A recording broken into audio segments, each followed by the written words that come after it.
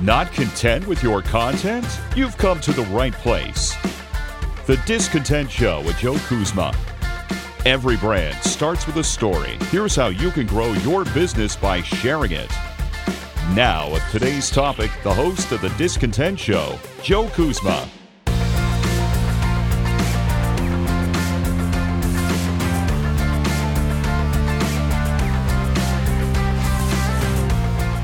Hello, everyone, and welcome to The Discontent Show. My name is Joe Kuzma, and I am here, as per the usual, to give you some content marketing hints and tips, a little bit of tricks of the trade, and one of those that, I don't really talk about too much, and you're listening to one right now, is podcasting, and in particular, a good way to really get some reach for your business, whether or not you have a podcast of your own or not, is to be a guest or to host guests, actually. The whole podcast appearance thing is rather big, and it's really no different than any other type of networking where you're reaching out, and maybe even myself here, planning to have a few guests here in future episodes and have some folks come on and talk about certain things within the industry, your niche, or anything like that. And, one thing is that you may think, hey, I'm not that type of person. I don't have a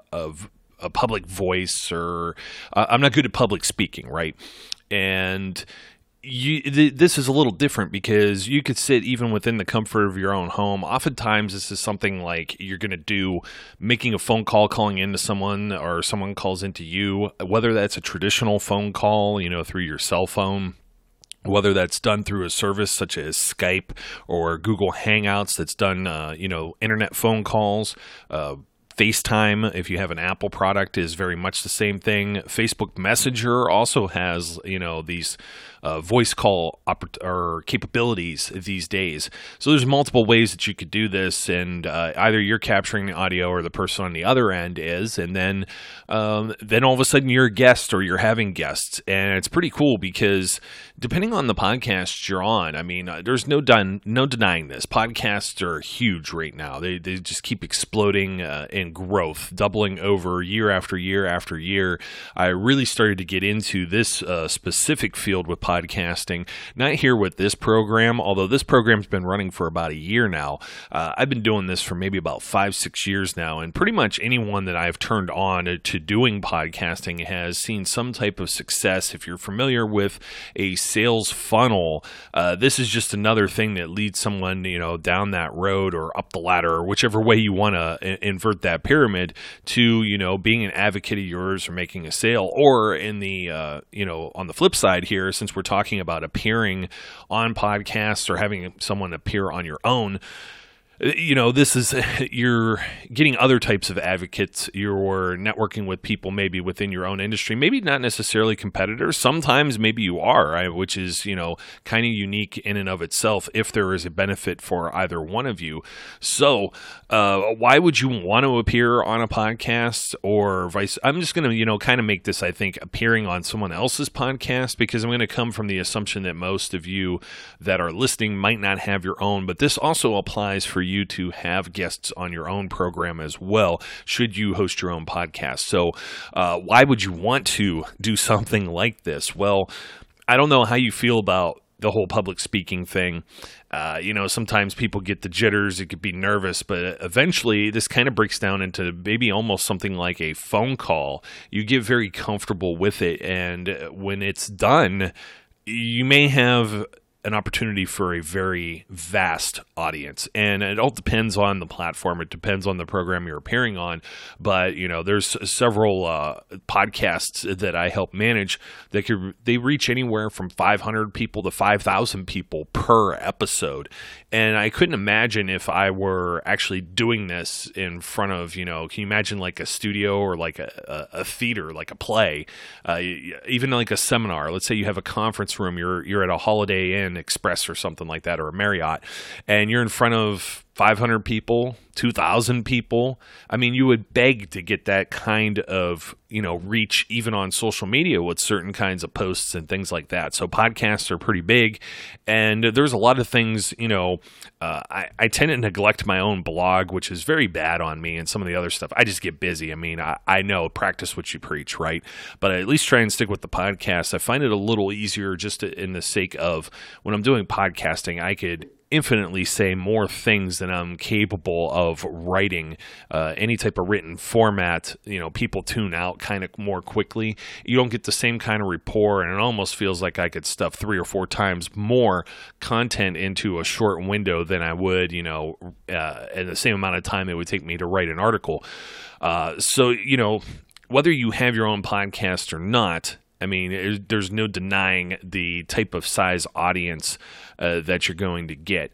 And, depending on the product and whatever that you sell, there's a large portion of these people that are going to be interested maybe in what you're buying, or maybe even following you in your other endeavors, whether that be on another social media platform or your own podcast if you happen to have it. Now, I know what you're saying. And I just said this, sometimes I say face for radio. That's because I don't put my face on video. But to be completely honest, sometimes these things are being recorded. I talk about this the same way with blogging. You can almost record a podcast just about anywhere. And some things can be unsightly. I don't want to have to worry about shaving, ladies doing your hair and makeup and stuff like that. So in audio format, hey, you don't have to worry like you would with video or a personal appearance about getting all dressed up. And, I'm not sitting here in my pajamas, but that's just my own personal preference. You certainly could, right? If you feel like you don't have like a certain type of personality, you think your voice is boring, these are all self-defeating principles. If you're an expert in your field and someone is interested in hearing you, someone's interested in having you as a guest, go, because this is only going to help you in the long run. Don't start with the stuff like where, hey, nobody's going to be interested in things that I have to say.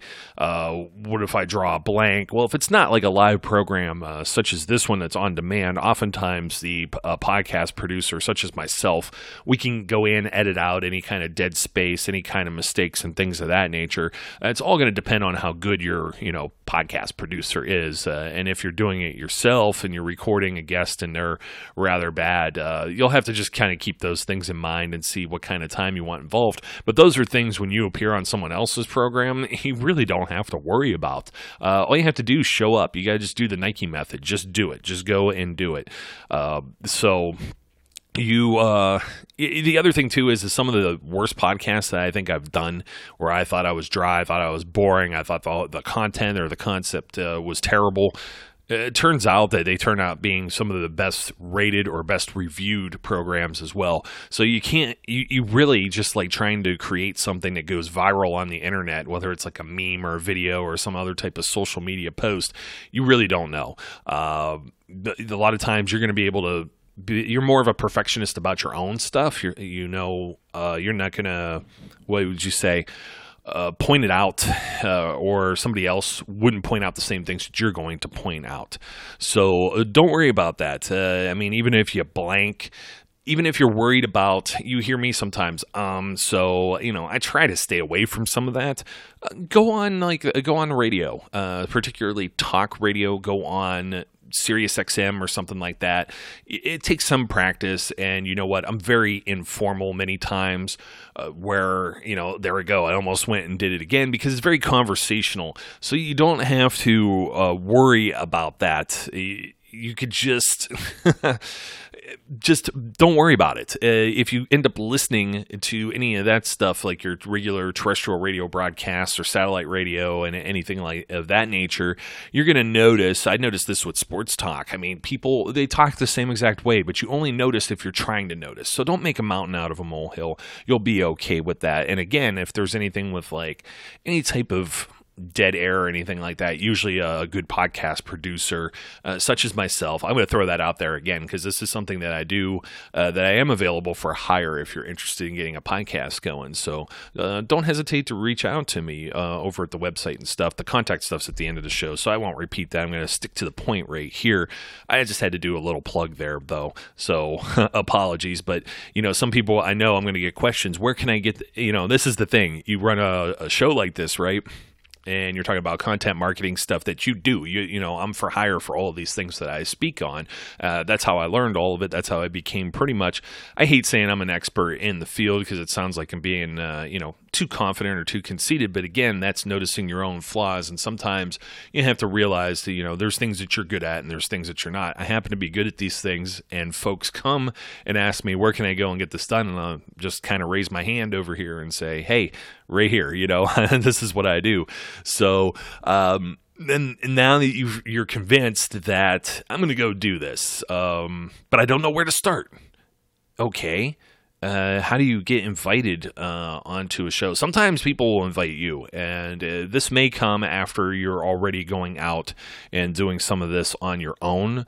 You've already been a guest on some other shows, or you have an established podcast of your own. So, you want to look for relevant podcasts.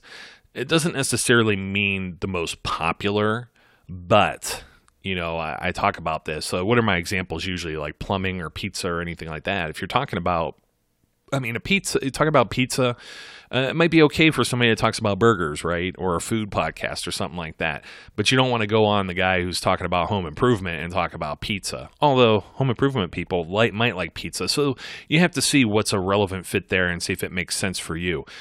Because, if you're talking to people about something that they have zero, you're going on a show for a specific interest.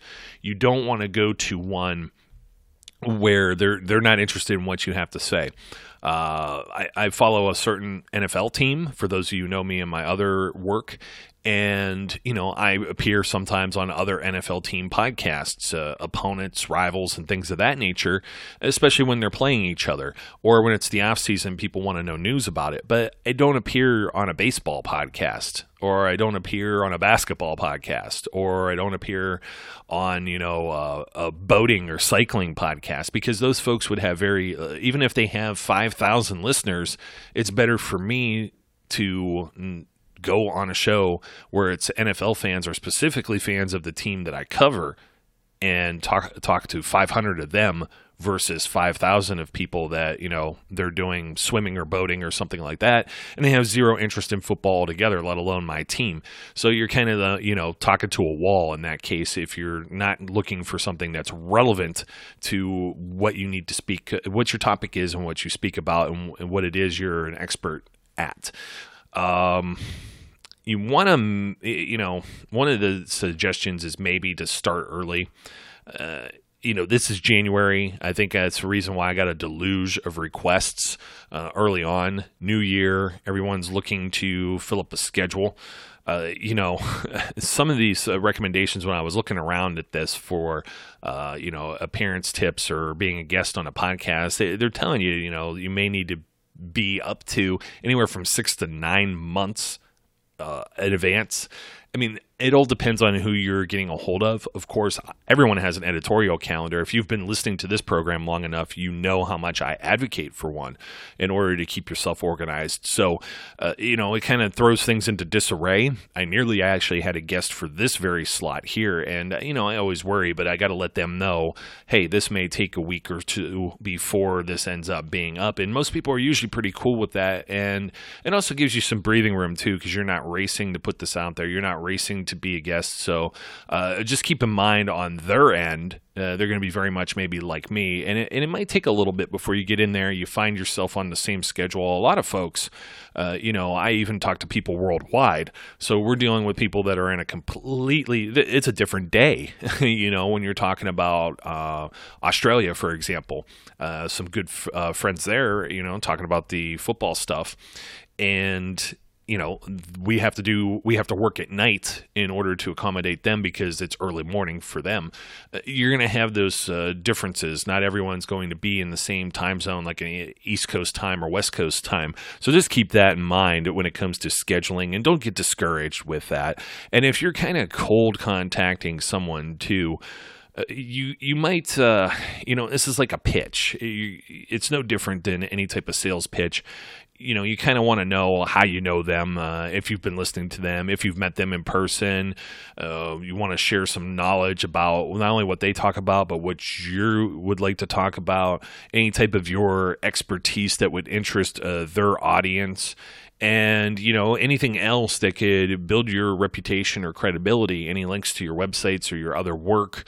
And, and that's about all you could do. You could offer that to them and see if it goes anywhere. And it's going to in some cases. In other cases, there's some people who they like to stay locked in their silo, and they want to be on their own and run solo. And, I run solo only because I don't have a guest. I'm actually looking into a cooperative right now with another business partner of mine, and potentially that's going to be a whole other program on top of this Discontent Show, believe it or not, just so we could have some back and forth banter.